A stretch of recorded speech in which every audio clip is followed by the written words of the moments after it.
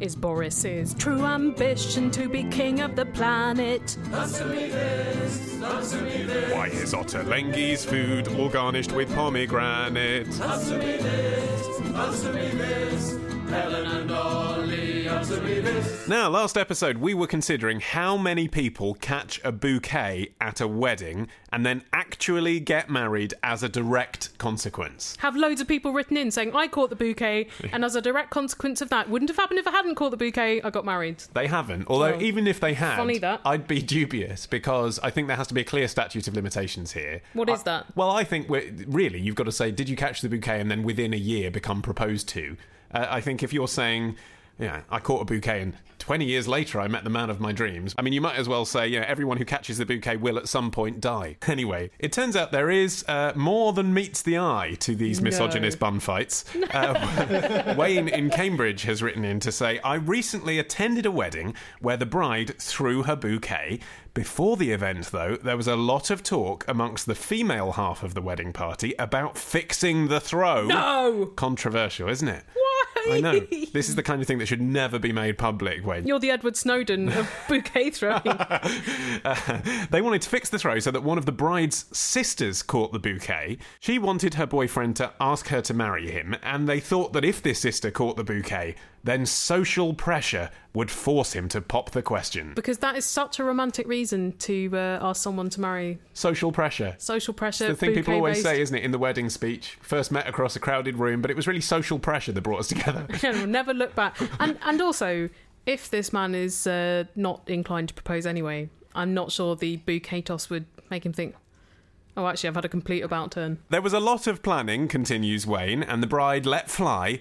Unfortunately, the bouquet flew straight over the waiting girls. Aha, didn't plan properly, did you? You should put it up a net or something. And into the arms of a young girl standing at the back of the hall. Did she get married? Yes, well, someone now must obviously marry her because that is social pressure. Can't leave her hanging. I must admit, says Wayne, that I thought the idea of them trying to fix a blind throw was quite amusing. Well, listeners, I know you've been waiting on tenterhooks since the last episode of Answer Me This to find out the results of who's got better legs from knee to foot, Okay. Ollie or Martin. Can I just say, before you reveal the results, and I genuinely don't know, you've been collating the data, right? Yes. Okay, Martin, I am do you the know? Do you statistician have in any this idea? game. No, I don't know. Okay. I haven't heard. So the audience have been impartially voting on who they think's got better legs. But may I just say, Oh, no. and I'm not criticising you, Helen, I'm just saying it's a fact. It's not a good photo. The photo you put up of our legs, although I'm happy with the way my leg looked in the photo and I think is representative of the shape and definition that I am proud of in my legs, Yeah.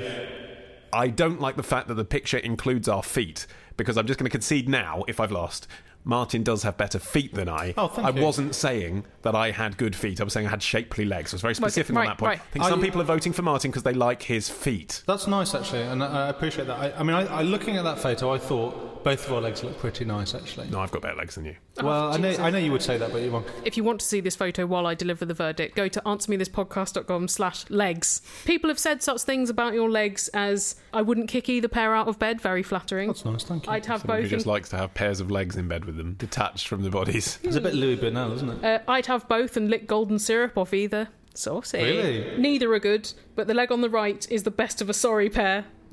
Fuck that guy. Left wins best ladies, right wins best mans. So I can reveal now that the legs on the left belong to Martin and the legs on the right belong to Ollie. See that shapely definition. And by the way, I wasn't tensing to people who say that I'm tensing Sure. and trying to show off Oh, that yeah. definition. That's just natural muscle that's there. Yeah.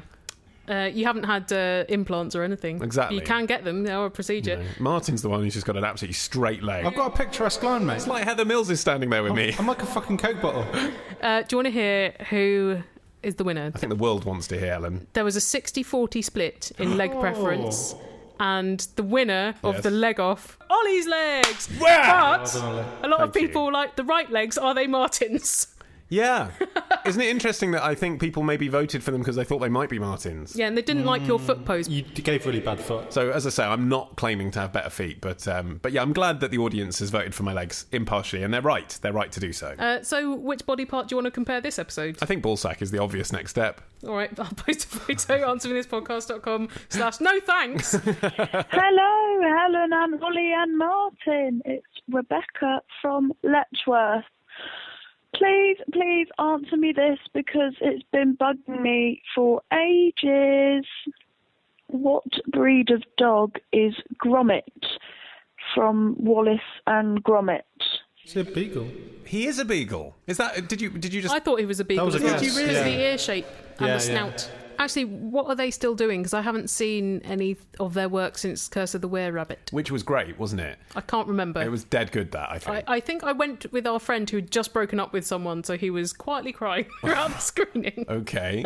At the storyline, because there's obviously a love interest I there. don't think he was paying attention to the Right, film. okay, that's a shame. But what they've been doing since then is a couple of spin-off like BBC series for kids. Yeah, some of them are animated like normal drawn animation, aren't they? well, Rather of than course, claymation. the problem is, I mean, and Nick Park's been quite open about this. It's time-consuming. Exactly. They've always refused even offers from American telly for millions of dollars to make a proper, 10-part, 30-minute series or even a 15-minute series because it takes so long that would be years of work. It's not worth it. The series that they do are kind of like teaching kids about science or something like that. So you get like a 2 minutes worth of Wallace and Gromit and then, actors or cartoons or whatever. What does Wallace know about science? Well, he's an inventor. Yeah, but he's a bit an idiot. ramshackle. Yeah. He's a try it and see if it works kind of He's guy. not an idiot. He built a rocket in his back garden that took him to the moon Yeah. safely and back again. Yeah, but he And thought he's the an moon was- idiot. That's yeah. something that took NASA years. Yeah, but he ate part of the moon, Martin. Well, of course he would. Yeah, you see, Buzz Aldrin probably did as well. You would, absolutely. Where are the crackers, Neil Armstrong? But the other thing they've done, actually, is they've opened a ride at Blackpool Pleasure Beach. Oh, cool. Yeah. There's The bleakest place on earth. Yeah, if anything was going to get me going back to Blackpool, Yes. it would be to ride the Wallace and Gromit ride, which looks decent. It costs £5.25 million to build. Okay. I thought you were going to say it cost £5.25 to go on. I thought that was a very odd way to say that. It probably is about that. Yeah. It's kind of it's more like a sort of Disney ride in that it's not got many thrills and spills. It's a slow moving ride around Yeah. the history of Wallace and Gromit told in animatronic form. That's cool. Sounds fun. Actually, they could easily have a Legoland style Aardman Land. Totally. That would be quite great. It would be good, yeah. Yeah, but again, I suppose more expensive and time-consuming than simply licensing your brand to someone who's going to develop one ride for you. Here's a question from Drew. Helen, answer me this. Why is sleep often referred to as kip? As in, I'm going off for a kip. Yeah. Yes. Yeah. That is how that word is used. That's right, Do yeah. you use it naturally? It's not one of those slangs that it's unacceptable to use because it's so put on. It's like you're in a Guy Ritchie film. It's, No, I think it's that's one right, that yeah. we would say Something a that the bit. Cockneys say that we would say too. God Kip bless is the them. great leveller.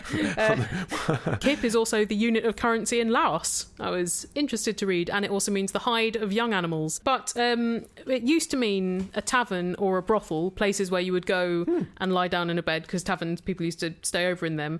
And eventually it just came to mean the act of sleeping that you would have done in those places. Lost the meaning of having sex with prostitutes. Yeah, well, generally, but I suppose euphemistically people could say I'm going for a kip with their partner, and actually that's really what they're up to. Yes. Excuse themselves from a party. Time to get some kip, ho-ho. I don't think you'd go for a kip at a party. Oh, I don't mean literally as the party continues. I mean, I was imagining dinner party here where you're staying over, for example. Or, you're in see. a hotel bar. Time to get some kip, but actually you're going to go upstairs and fuck. I think that's an incidental I'm just saying it can application of it. happen. Yes, Yeah, of course, yes. that's what I'm saying. Yes, kipping can still mean that. Yes. You're like, oh, I'm off for a kip, and then you go down to the nearest whorehouse.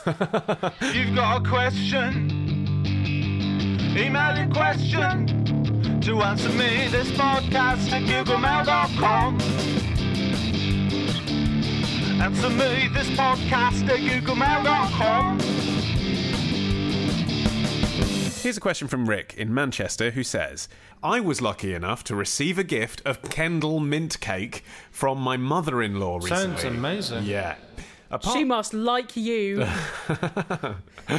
Apart from tasting pretty vile, he says, it doesn't really taste like that green mint stuff growing in my garden either. So Helen, answer me this. Do they use actual mint in the production of Kendal mint cake? And if not, what the frig is it? It's peppermint oil. It's an extract of mint, Yeah, presumably. exactly. So, whoa. How do they make that? Because I asked this because, for example, I use chili oil on my cooking. Yes. Here's how I make chili oil. Chili and oil. You put some chilies and some olive oil. No. In January, I go to the Christmas sales and I get a half-price Oaxaca gift selection of chili oil. You're a winner at life. Which you can buy in Boots for £10, but in January it's a £5. I only eat things I buy in Boots. She says, frothing at the mouth. It's great. If you just drop a couple of Nurofen in, it's delish. But anyway. Barker for pudding. And then I top it up with olive oil throughout the year so that my oil becomes infused with the chili that's in there. But I didn't know if what it was really right from the beginning was just olive olive oil and chili. Is that really all it is? There's no essence going on. They've just put some chilies in some oil. Well, there's capsaicin, and that's a waxy substance, so you need an oil to draw that out, really. See, I had no idea what he just said. Is what he said's right. Oil got chili in it, Ollie. How do you make mint oil? Do you just put mint in oil? That's my question. No, it's a more sophisticated process Right. to extract the oils that are in the plant. So it's like the oil that comes off on your fingers when you rub the plant together? Yeah, Right. It's the extract. In fact, Kendal mint cake is a very pure product. The only ingredients are sugar, glucose, obviously that is refined. That's sugar, water and peppermint oil. It's all sugar, though, isn't it? Yeah, basically? and did I mention sugar? Yeah, A fuckload of sugar. Yeah, and water, healthy water. It's almost impossible to avoid water in foodstuffs, isn't it? It's possible, actually, that people listening to this around the world have not heard of Kendal mint cake. Right. Because as parochial, disgusting foodstuffs go, it does travel. I mean, of course, but probably most of our listeners in the USA, for example, won't have heard of it. So, Well, it's like tablet outside of Scotland isn't really available. what is tablet? Tablet is like Kendal mint cake without the mint. Oh, God, even worse. What's so just sugar, then? But it's sort of like fudge, but I think a bit less condensed milky. All fudge can go fuck itself. You've made your feelings on fudge known before. It's worth and saying the fudge again. is busy fucking itself in People- the corner. Kendal mint cake is like Oh, yeah, that. it's like a little brick made out of sugar. It's like a peppermint cream if you've ever made one of those. Yeah, it is or a bit like like that. fondant out of the middle of a cream egg that's gone hard. And the branding was very clever because all along they've sort of suggested that it has medicinal qualities. They say if you're stuck up a mountain, like in Kendal, where it's from, then you can have this sugar boost.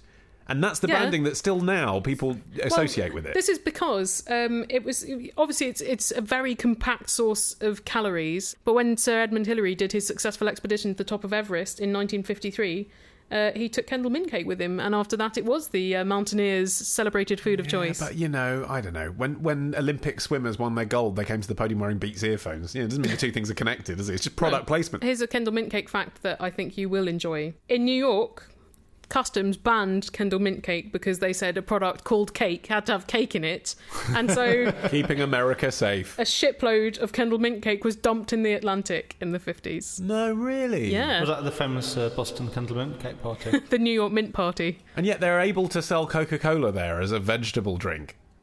I mean, this is the ridiculous double standards. Other fun Kendal mint cake fact. It was one of those foodstuffs that came about by accident because in 1800 and something, someone was trying to make glacier mints in Kendal, those clear boiled sweets, and left it on the stove too long and it turned into Kendal mint cake. But then Whoops. presumably, obviously, at that point, didn't have chocolate wrapped around it. No, chocolate is a later addition to the canonical mint cake. But do most of them now get sold with chocolate around it? No, there's white mint cake, which is made from white sugar, brown mint cake, which is made of brown sugar, and then chocolate-enrobed mint cake. Here's another question of cake now from Amy and Simon in Ealing. They say, during our recent holiday to Cornwall, we had 4 afternoon teas. On one day. Yeah, I think not knowing how long you were there for is, making it difficult to judge whether that's just excessive. So, Helen, answer me this. Who eats all the leftover cake at the end of the filming of The Great British Bake Off? We were defeated by even a small assortment of cakes and scones, despite both of us having, that's right, I say scones. Yeah, I say scones. Deal with it. We're scones people here. Despite both of us having large appetites, we just couldn't manage it. Simon thinks the crew eat the cake. Makes sense. But in the first episode of the new series of The Great British Bake Off, there were 36 tiny cakes per contestant, and there were 12 contestants. 36 times 12. Is it 432? I think that they give the cakes to the stately home. So, Helen, answer me this. Who eats all the cake? Crew. The crew there is massive. It's over 60 people because you've not only got the normal TV crew of like producers, assistant producers, researchers, runners who are being sent to the supermarket to pick up more ingredients, sound, light, makeup, people doing the washing up, paramedics, health and safety. They've got 6 cameras, which is a lot for that kind of show. They've also got home economists on the team because they need to be backstage, like checking everything works. Like you've got to have people who know how to make TV programs and also people who know how the food works. They're also filming over a weekend. So there are dozens of people working. I reckon they could get through those cakes. So I think the greater question is, how do Paul Hollywood and Mary Berry face eating, like the contestants, they're making sort of 3 different challenges each. So how do they face tasting 36 or more cake samples? She's tiny. How does she eat 36 cakes a weekend and stay so slim? Do you think she's got cake bulimia? Is that what you're saying? No. It's possible, though, No, isn't I it? think she's just got mind over matter honed to the extent that the cake is not going to dare stay on her bones. Is it like whiskey tasting where they just spit the cake into a bin afterwards? Yeah, If probably. it was, I'd rather watch that. Mary Berry shooting cake at a target with her mouth. Yes, that's what the spin-off show presented by Joe Brand should be. On the one hand, I can see the argument that it's a great temptation to be around cake all weekend, be filming cake and thinking, oh, I want a bit of that. And as soon as it's finished, you're going to think, right, I'm going to eat that bloody cake now. Yeah. On the other hand, actually, if you're around that much cake, it probably loses its lure, a bit like working on pornography. You know, people It say, gets a don't bit they? samey, doesn't it? Yeah, Yeah, they're you no don't want longer to eat any aroused by the cake when you're working on pornography. Exactly. It's dirty. Do you know what I mean? You're not in the mood for anything sugary. Well, I find when I've been cooking a lot, I don't want any of it. I just want to be far away from it. Maybe because the smells already create the experience somewhat. There's some people who work in a sweet shop, tend not to eat sweets for fun. Well, because otherwise they'd be dead. But I just don't think it's that implausible that most of the cake would get eaten and some of the crew would take bits home and some of it would get thrown away. And some of the contestants would take bits home. You've just been there all day. You want to say, Mum, this is what I've been doing this weekend. Try my cake. The contestants must eat a bit of each other's cakes Yes, so they can exactly. slag them off backstage. I mean, they've been through an auditioning process to see these are people who are really into cake.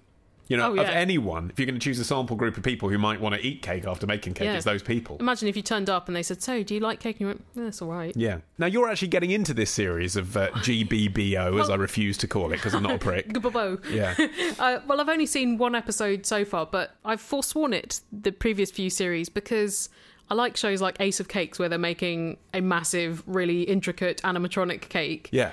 That's difficult. I Yes. could not do that. Correct. Bake Off, hitherto, they've been making just ordinary cakes. And I think, well, where's the mystery in that? I'm capable of that. Whereas now they're doing things that are a lot fancier, and I think, all right, they've got some game. Cake, for me, is something where I don't want the mystery explained. To me, it's a bit like The Masked Magician. I want cake to be a thing that I casually eat. And I think, oh, fancy a bit of cake now. I don't want to think about the work that goes into it. That doesn't No. make it taste better to me. No, to me, cakes and also close-up magic and stunts are not diminished by knowing how they're done. If anything, my wonder only increases by knowing the process. As with all of those cases, you want to replicate the process. I'm very good at stunts. I personally can't bear the show. I mean, I've not sat and tried to watch it properly. Is it all the pastel colours and the bunting? It's the unbearable mock drama Lightness of it all. of being. The unbearable lightness of baking. That would be a good alternative title and for the it. awful music. There's this piece of music that crap TV uses, which is just like one chord, and boo, which is meant to generate tension. It's the tension. And it's so I don't have any annoying. tension. No. Will Clare's brownie right? Don't care. Don't care. It's just a brownie. No one's going to die. Yeah, exactly. Brownies are easy. It's living that's hard. Apparently, Mel and Sue, they're keeping an eye on the contestants because they can get a bit blind to the task they're doing, which is just making cakes. It's not important enough to cry and have a breakdown over. So if someone's looking a bit breakdowny, they'll go up to them and swear a lot so that the footage of them talking to them doesn't make it onto the show. So it's like having a private conversation but in the middle of this live shoot. That's a good clever, isn't it? Sweet, bit of isn't it? technique. Have you ever bought something specifically because you've seen an ingredient be used on a cookery program? Absolutely not. If anything, that would make me think, too predictable It's to buy over. that. It's over. It's like when I was a teenager and I was like, I'm not going to listen to music that other people I know have heard of. Yeah. Well, this is the thing with Great British Bake Off now being on BBC One. They're talking about it in terms of the Delia effect. Yeah. When Delia first used cranberries, they went off the shelves or whatever, or Yeah. North Wales sea salt. There was an omelette frying pan that That's disappeared off the shelves. Yeah. They're saying. And they're saying this year, the PR person for the Great British Bake Off Yeah. is saying this year, Dried raspberries, is it? freeze-dried raspberry and strawberry powder. Powder. Yeah. Because apparently the first time they had to get freeze-dried raspberries for one of the contestants, they had to pick them out of a box of Special K because you couldn't buy them in isolation. I mean, I suppose it's nice that it does widen people's experience of how they cook, but it is kind of a bit sad that everyone wants to do it just because it's been on the telly all at the same time. Everyone wants to join in, though. Everyone likes to join in with things. I don't. Apart from Helen. Yeah. Oh, surely you'd want to be a part of Mary Berry's lemon curd surge, though. Is that the After Watershed version? She used it on her TV series, apparently, and there was a surge in lemon curd purchasing. Curd surge. Curd surge. Hashtag curd surge. Well, I'm no longer so worried about rising sea levels. On that delightful note, it's time to take a little tea break with today's intermission from Answer Me This episode 169, available along with all our other archive episodes and albums and stuff from AnswerMeThisStore.com. Angel says, regarding the waxworks in Madame Tussauds, Tussauds pride themselves on almost 100% accuracy. If they could breathe, they would be real. But, Helen, answer me this. Does that mean Tussauds mould everything, even the genitals? Oh, yes. And after normal opening hours, you can go back there and they take all of the statues' pants off and you can have a little go. I wonder if that would increase corporate bookings, if you consider Stride Johnny Depp. I know that with men, they have a special uniform mould where their private parts would be so that the trousers hang properly. So every celebrity in Madame Tussauds has the same sized penis. Yes, Michael Jackson, George W. Bush, Johnny Depp, they've all got the same number. That's a wonderful sort of democratic utopia, isn't it? Isn't it? Yeah. Where everyone's just the same size penis, same size balls. It's less interesting than actually seeing the true variety of shape and the size. Diaspora, if you will, of celebrity genitalia. Well, stick this in your pipe. It's a question from Skype. Someone has dialed Answer Me This using Skype. Or equally, they could have called us if they had. The number to do that would be this. 02081235877. And let's see what they've said. Let's hear what they've said, Ollie. And let's hear what they've said. It's David, originally from London, but now in ridiculously sunny Moscow. Last night I went to see a wonderful ballet production of The Nutcracker, and it left me with a fairly, I suppose, obvious question, which is why did ballet develop as an art form? I mean, I can understand how we went from spoken stories to written stories to things like plays and films and obviously TV and podcasts, but how did ballet in itself come about as an art form? A lot of things happened, David, before people had telly to entertain them. And this is just one of those. Yeah, but it still goes on now, doesn't it? People very into their dance. Not many, it has to be said. Well, that's the thing. It is marginal and it's so expensive. But generally. it's, well, okay. And it's so difficult to do. Aren't both of those things slightly untrue, though? Like, it's marginal, sort of, but then if you look at things like Cirque du Soleil, which are the biggest tourist attraction in Vegas and tour their shows all over the world. And not ballet. Or you look at something like So You Think You Can Dance or Britain's Got Talent. Not ballet. Well, you say not ballet. There are elements of ballet incorporated into it. Elements? Yeah. Elements. So it's not completely like marginalised and uninteresting to people. Uninteresting to me, but not to most people. Or like Cats, for example. Massive musical, but really a dance musical with a lot of ballet style movement in it. But ballet style is not ballet. Yeah, the purist's not going to be happy with Cats. Well, and also, I take issue with the fact that you say it's expensive. You can go get a ticket for Sadler's Wells, can't you, for 25 quid? Yes, but then you're watching something like Matthew Bourne, which I have watched in Sadler's Wells for 11 quid, but ballet purists again will be like, oh, there's a bit too much jazz in this. I've seen a Matthew Bourne thing as well. I saw Play Without Words. You see that one? Seen that. No, I saw the Nutcracker and also Sleeping Beauty. I've not seen the Nutcracker. Maybe I should go and see one of the traditional ones. I know that he puts his own spin on It's it, but very at least not it's traditional. Yeah, but at least the music is recognisable. Whereas Play Without Words, that was a play, right? And without words, and and its lack of words just made me drift off a bit. Yes, well, here's the thing. I always feel like ballet is beautiful and impressive physically, but it's a language that I don't speak. Yeah, which is a bit of a shame. My thought watching it is, wow, I could never do anything like this. Yeah, I think that's right. Very obvious. I'm not going to play devil's advocate on this one. No, but also, is it worth it for those dancers to devote so many decades of their lives to training when they might not make it and physically ruining themselves? Because dancers have a lot of joint problems and bone problems. Art shouldn't be about technique. If you want to see good technique, you can go and watch athletics. Why shouldn't art be about technique, Martin? Because it's about expression. That's only one component of it. But can you express without the proper technique? This is what a lot of people would say about the abstract artists. And you've just made a good comparison there with gymnastics. I actually weirdly love watching gymnastics on the telly. Too. Yeah. And maybe that is because I understand it. And it's not trying to tell a story. Yeah, but actually ballet is. So actually I should love it more because I love watching bouncy people being bendy. In fun costumes. And so why not do that whilst they're also telling the story of the Capulets? But somehow I don't relate to it. I know that there are people who are listening to everything we're saying and think we're Philistines and we don't understand. You're probably right, but I sort of don't care. Anyway, ballet and opera kind of sprung up at the same time, which was 15th century in Italy. It was like a spectacle in the courts. Noble men and women had pretty much fuck all to do. And so they would watch and participate in these big extravaganzas, which included dance and music and poetry, and I think even painting at the same time. And Catherine de Medici thought this was so amazing. When she married Henry II of France, she launched ballet there. Like, she was funding ballet for the French court.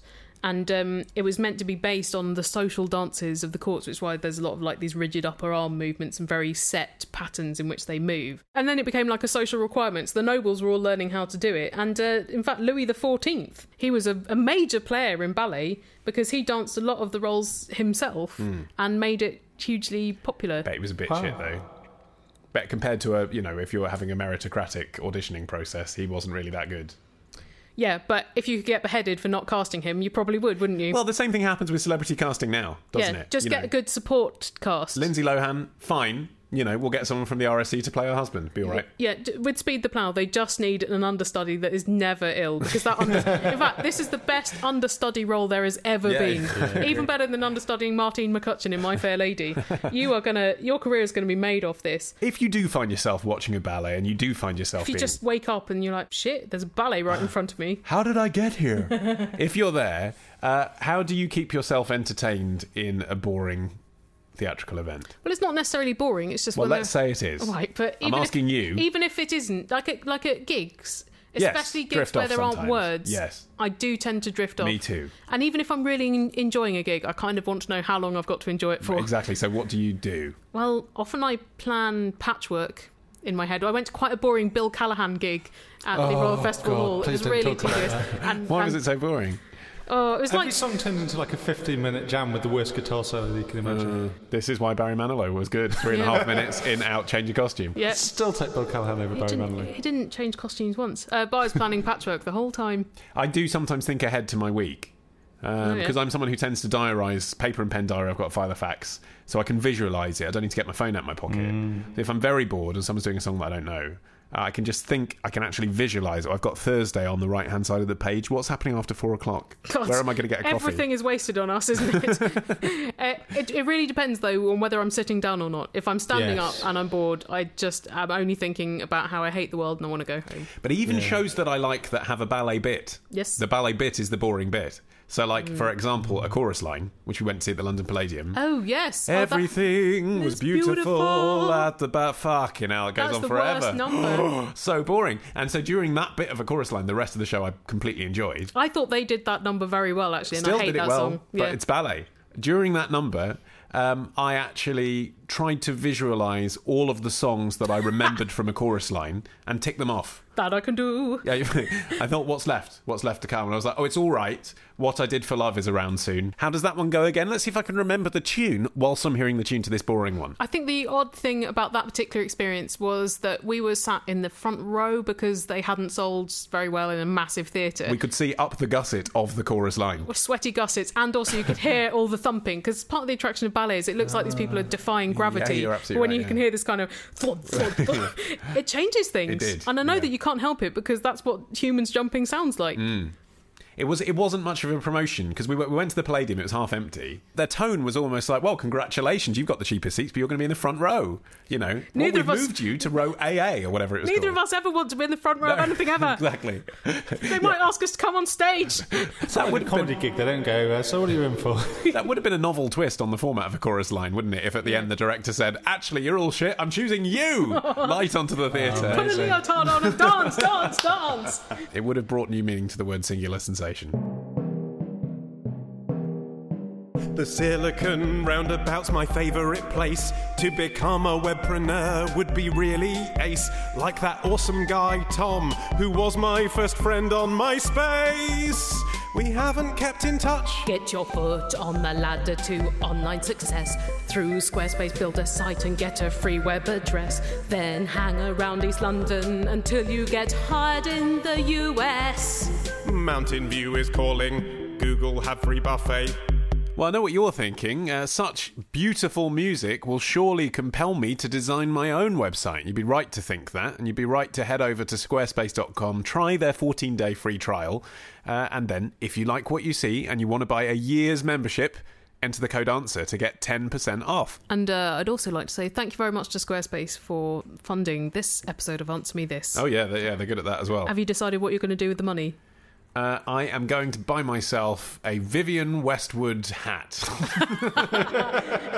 I think that's going to be a bit over now. I think the backlash has started against hat. Well, I can only afford it in the sale with what Squarespace are currently paying us. It'll come around again. Yeah. Do you know what? The other day I did a gig and it was expenses only. And I left before the expenses were apportioned out. So the gig booker messaged me afterwards and she said, give me your address and I'll send it to you. And I said, buy a scratch cards. And if you win, split it. She won 20 quid. No, she actually did that. Yeah, but- Who would do that? Everyone would think, oh, she said buy a scratch card, I'm keeping that £5. But she actually did it. Yeah, because she profited as well. Well, yes, but she could have lost. I was willing for her to take that risk with money that I hadn't expected to get anyway. Yeah, but my point is, if I was her, I don't know if I'd be willing to take that risk with money that I'd said was yours, but actually I could keep for myself. Well, anyway. Well done her, well done you. Yeah, but Squarespace is not that kind of risk, by the way. You know what you're getting, and it's a reasonable price for it. That's so right, yeah. Be happy. Yeah, indeed. But maybe I'm going to reinvest my winnings in scratch cards, and a cycle of doom will be perpetuated. Here's a question from Nervous Husband in Thailand. Is this definitely not spam? I can improve sexual performance with bank transfer degree. Nervous Husband says, my pregnant wife seems to have grown a second pair of nipples just below her armpits. Strong first sentence. Wow. I'm in. It's not even finished yet, which also appeared during her first pregnancy, along with a third set of nipples on her midriff. Wow. That's 6 nipples altogether. Her body is making sure that a baby can find a teat at almost every possible angle on her torso. Very resourceful. Convenience. Next one's on her nose, I think. Nervous Husband says, Ollie, answer me this. What is this multi-nipple manifestation all about? It's all about the mammary ridge.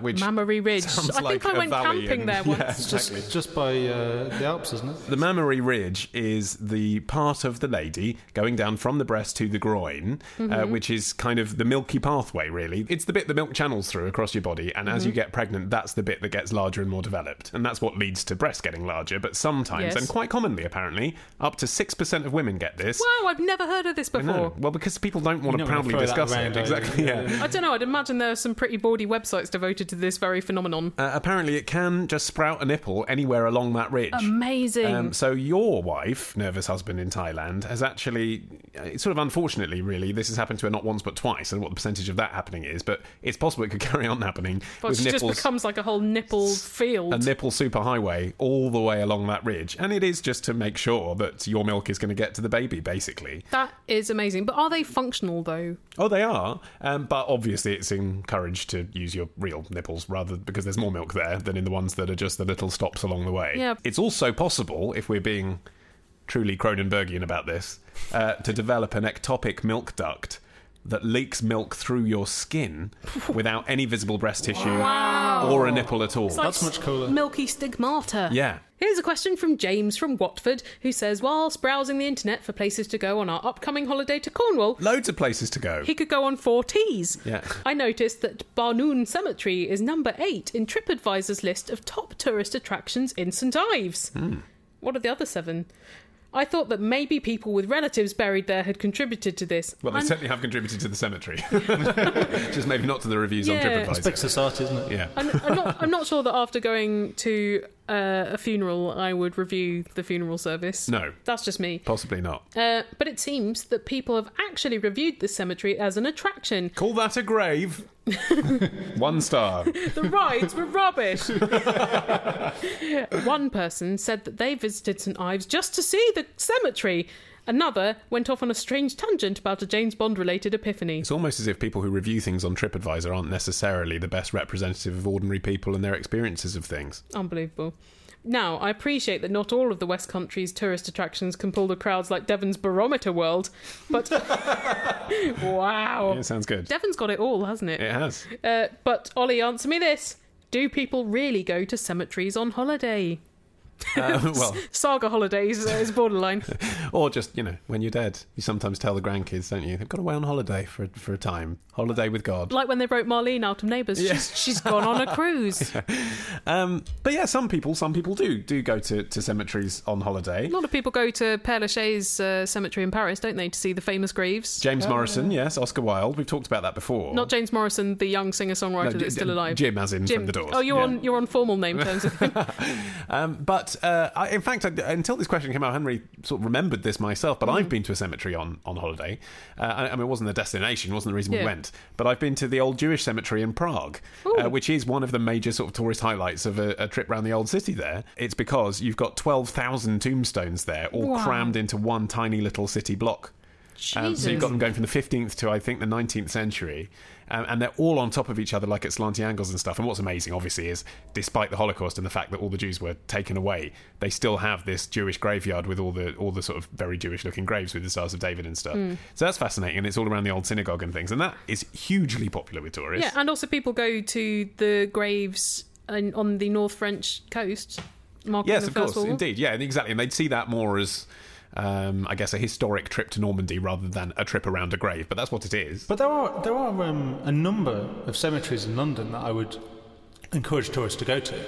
Nunhead, Highgate, West Norwood, Stoke Newington. They're all really beautiful cemeteries. Yeah. And what is it about a cemetery, though, that you would choose to use the word beautiful to describe? You'd want fancy catacombs, the ones that are like little buildings. Maybe a celebrity corpse. Nice hill. Yeah, a nice setting. Good view. Yeah. But a bit of morbid, woods. you'd admit. Sometimes on holiday it's not all sweetness and light, Ollie. No, but you're aware, aren't you, that there's lots of dead people underneath you? Yeah, but then, to be honest, a lot of places where you're walking in a city used to be a cemetery anyway. Yeah, that's true. Actually, a stunning one that I went to, again, forgotten about it till literally this conversation right now, but just 2 years ago I went to Stirling Cemetery in Scotland. And, actually, I went to have a spaghetti in an Italian restaurant that was rated very well on TripAdvisor, as it happens in the local shopping mall. But whilst I was there... You got lost. I went through, I got lost, and I went through Stirling Cemetery, and it was swathed in fog and very atmospheric. Brilliant. And also I've considered as well when I was in Los Angeles, and in the end I think I was right to choose the Warner Brothers studio tour over it, but I'd considered going to Forest Lawn. Yes, who's buried there? What's Everyone. Forest Lawn? Where all the... It's Betty Davis, Liberace. Oh, right, okay. Yeah. I bet Liberace's got a fancy tomb. Yeah, well, there's a lot of Venetian glass mosaic apparently as well. I bet the burial grounds in places like Venice are pretty remarkable to see. So yes, I think what we're saying is it's pretty common for people to go to cemeteries, although not boring, ugly ones like the ones that are around a modern crematorium. No, I think that's it. They need to have a special feature. And in fact, another one that I've seen online that I'm intrigued by, if I ever go, is La Corraleta in Buenos Aires, which is where Eva Perón's buried. So Celebrity Corpse, got that, tick that. Bam. But also, amongst the various different carved mausoleums, there is a sculpture of a bride who died in an avalanche on her honeymoon. And the sculpture depicts the person who's buried there. That's unusual. Yeah. I slightly discount TripAdvisor and their rankings of top tourist attractions anyway. Yes. For two reasons. One is I think you have to remember what motivates people to post a review in the first place. It's either unbelievable adulation or red hot rage. And in a context of they think other people haven't remarked upon this. You know, no one's ever going to say that Claridge's is the best because people know Claridge's is a good hotel. Well, when you say no one's ever going to, I bet people do quite regularly. Sure, but comparatively, people are more likely to say this 4-star hotel that's half the price of everywhere else is surprisingly really good and underrated. So then when you look at attractions, I think you get a slightly skewed list because people don't say the Tower of London's amazing. The other reason why I don't trust them is because the geographical groupings. So, let's take Slough, for example. Okay. Slough is very near Windsor. That's right. If you're a tourist, you might not realise that. A lot of people who are staying in a 3-star modest motorway-style hotel in Slough are staying there because they can't afford to stay in Windsor. Or because the hotel had Windsor in the name. Sure. But they're staying there because they want to go and see Eton and they want to go and see Windsor Castle and they want to go to Legoland, but they can't afford Windsor, right? But if you go on the Slough page of TripAdvisor and say, what are the top attractions, it's not going to come up with Windsor Castle and Legoland. It's going to come up with, a local arcade centre. And that's because that is in Slough. But actually the point is Slough is near Windsor. That's why you're there. So I think there's always that skewing going on as well. Yeah. So there you go. That might be why. Because if you're in St Ives, top attractions in St Ives technically might be in Penzance, if you see what I mean. You might be there for the general area of the beautiful beaches around Cornwall. And yet you say, what's the best thing in St Ives? There might not be that much listed. So I think in summation you're saying TripAdvisor creates more problems than it solves. Oh, yeah, but I love it. Yes. I love those problems. Spent hours trying to resolve those problems. Yeah. It's the modifiable unit area problem, isn't it, really? Yes, that's what I said. But what does that mean when I said it? Or it's a geographical conundrum that just the geographical areas you consider skew the data that you're collecting, and it might actually give you patterns that don't exist or obscure patterns which do exist. Well, it's not going to get better than that, this show, so let's bring this to a close. But if you want to plan a holiday for yourself and you don't want to just rely on TripAdvisor, you will, of course, want to listen to our hour-long special album, Answer Me This Holiday. I'm not sure that's going to be much help in planning a holiday. Well, we talk about various destinations in it, I think internationally. There's Italy in there. We talk about stuff in the USA. I think if you're not on holiday, it might feel a little bit like you are on holiday for the hour hour that you're listening to it in. Oh, yeah, well, that's a good reason as well. Anyway, that's available on answermethisstore.com. But if you want to send us a question for future episodes of the show, or find us on Twitter or Facebook or anything, then all of those contact details are on our website, AnswerMeThisPodcast.com. Also on our website is written content, so if you're thinking, they've never featured my email on the show, perhaps it is there. So do prepare to visit and do check out our sponsors squarespace.com, and do return in a fortnight's time for Answer Me This 297. Do it. Bye!